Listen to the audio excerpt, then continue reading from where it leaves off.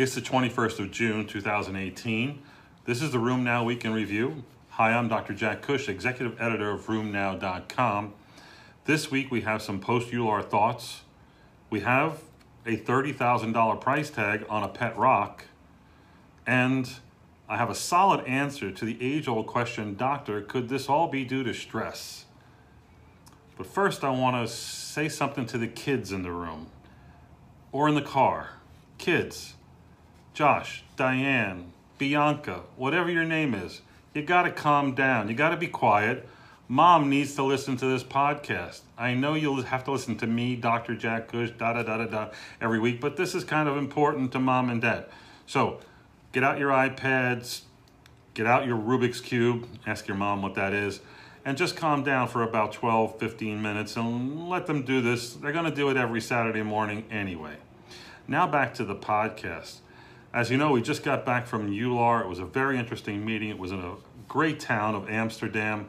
I would say a few things. Number one, if you didn't go and want to know something about the meeting, the easy way would be to go to podcasts at rheumnow.com.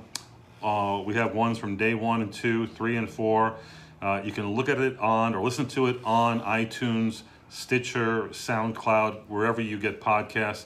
It's an easy way to hear from a lot of good people on some interesting subjects. I think you'll find it interesting. Second, the bicycles in Amsterdam were unbelievable. I was warned ahead of time that it is one biking town. They're all over the place, and pedestrians are at risk because they own the bike lanes, and there's bike lanes everywhere.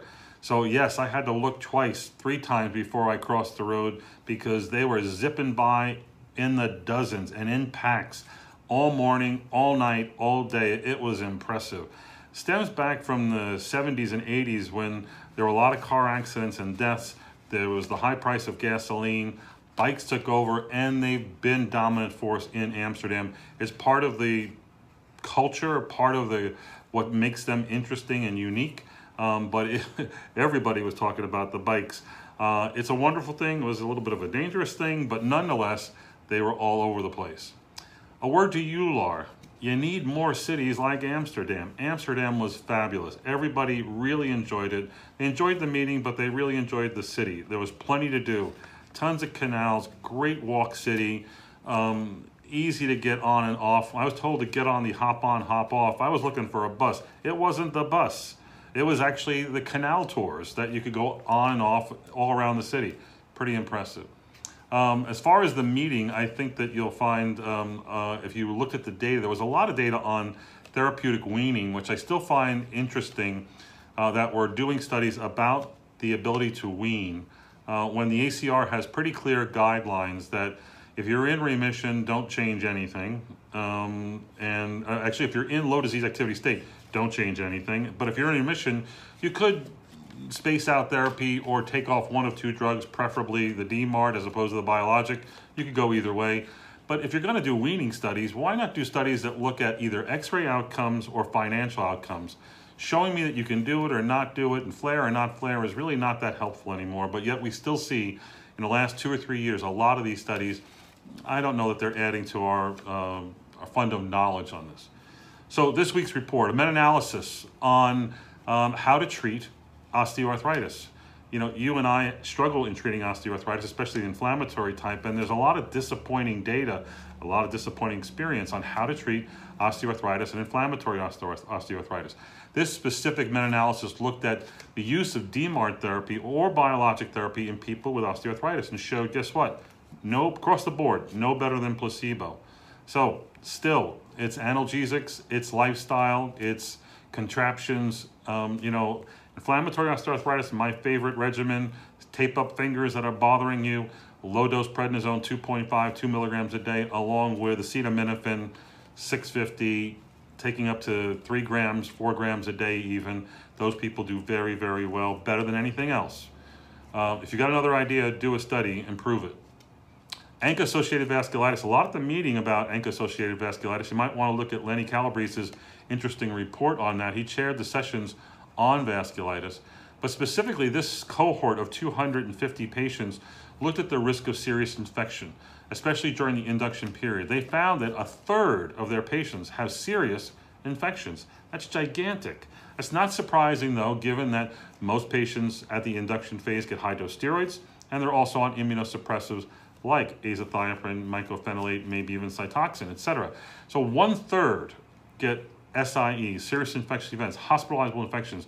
Risk factors are age, smoking, creatinine being very high, greater than 5.7, CD4 T cell counts less than 281, and being on IV cyclophosphamide. An interesting study looked at a cohort of JIA patients, 113 patients, and specifically looked at the ability to find occult IBD using a camera study.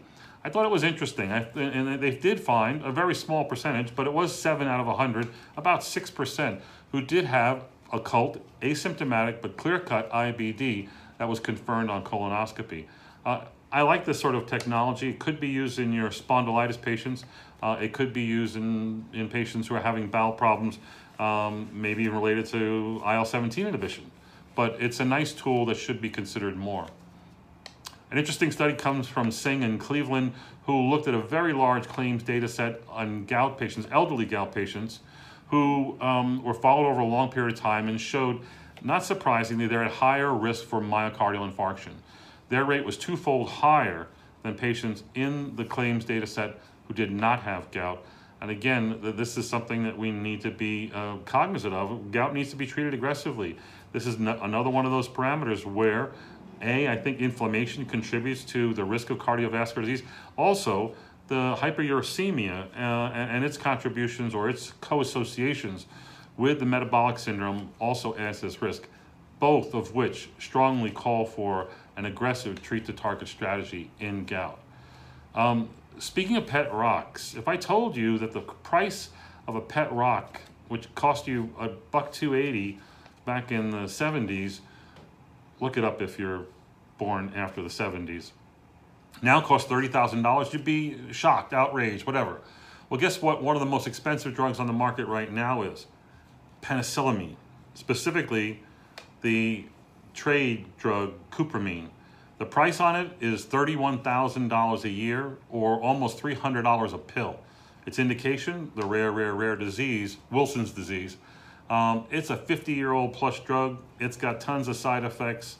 Again, I think Congress needs to step up and do something about outrageous drug pricing. This is one such example. There's an interesting report that just appeared in the OB literature about the use of nonsteroidals and the risk of miscarriage. We certainly know nonsteroidals can't be used in the late stages of pregnancy because of what it'll do to the ductus arteriosus. We also know that many patients with arthritis, this is one of the most common drugs that will be maintained during the period in which the patient's trying to conceive, and throughout many of the first few months, if not the entire pregnancy, up until week 32. But the question is whether or not prostaglandins and their inhibition may have something to do with what happens at implantation. This specific study looked at a very large cohort of women, over 1,000, who were followed. Many of them had exposure to drugs, and they divided the patients into 3 different groups: those exposed to nonsteroidals, those who are exposed to acetaminophen, those who had exposure to neither. And specifically, they showed that being on a nonsteroidal gave you a 59% increased risk of miscarriage compared to those not exposed, and compared to those on acetaminophen, a 46 or 45% increased risk. The risk was greatest for early miscarriages, meaning less than 8 weeks of gestational age, and there was a 4-fold increased risk. The other people who were at risk here were women who had very low BMIs, seemed to be also more at risk. So again, it sort of speaks to some of the advice you might need to give your patients who are making planful decisions about trying to get pregnant. Nonsteroidals may not be your mainstay drug in such a population. What about stress? You know, a number of years ago, I made up forms that you could use to screen patients with. And one such form you can find on RheumNow. It's a screening form. I used to have on there, for both new patients and follow-up patients, I used to have on there a question: what is your stress level? And you know what? I took it off because everybody wrote high. Didn't matter whether you were a kindergarten teacher, whether you were someone who was retired and in a hammock all day long, whether you proofread for the news, it didn't matter. Everybody perceives themselves as being under incredible stress. And we always get that question, could this have been due to stress? How did this happen to me? Yes, it's probably good to evoke stress, but everybody's got stress.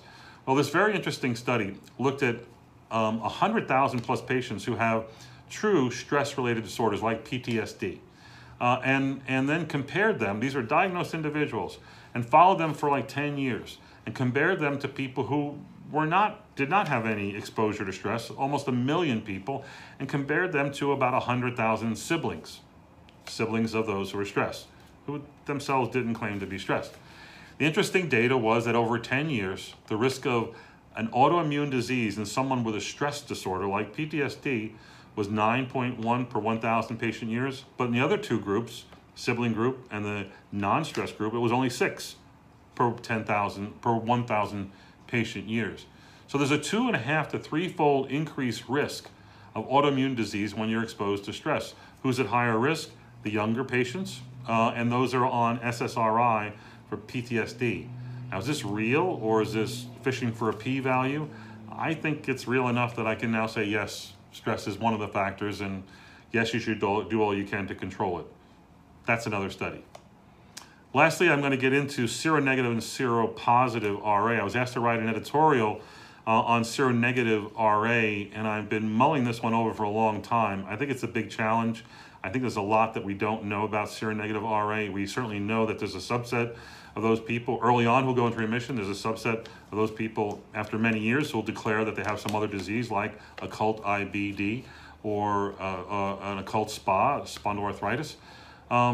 But there is a lot of data that speaks to seronegative disease. This one report I have looked at about 250 patients, 200 who are seropositive, 200 who are seronegative, and then followed them on their response to nonsteroidals and whatnot.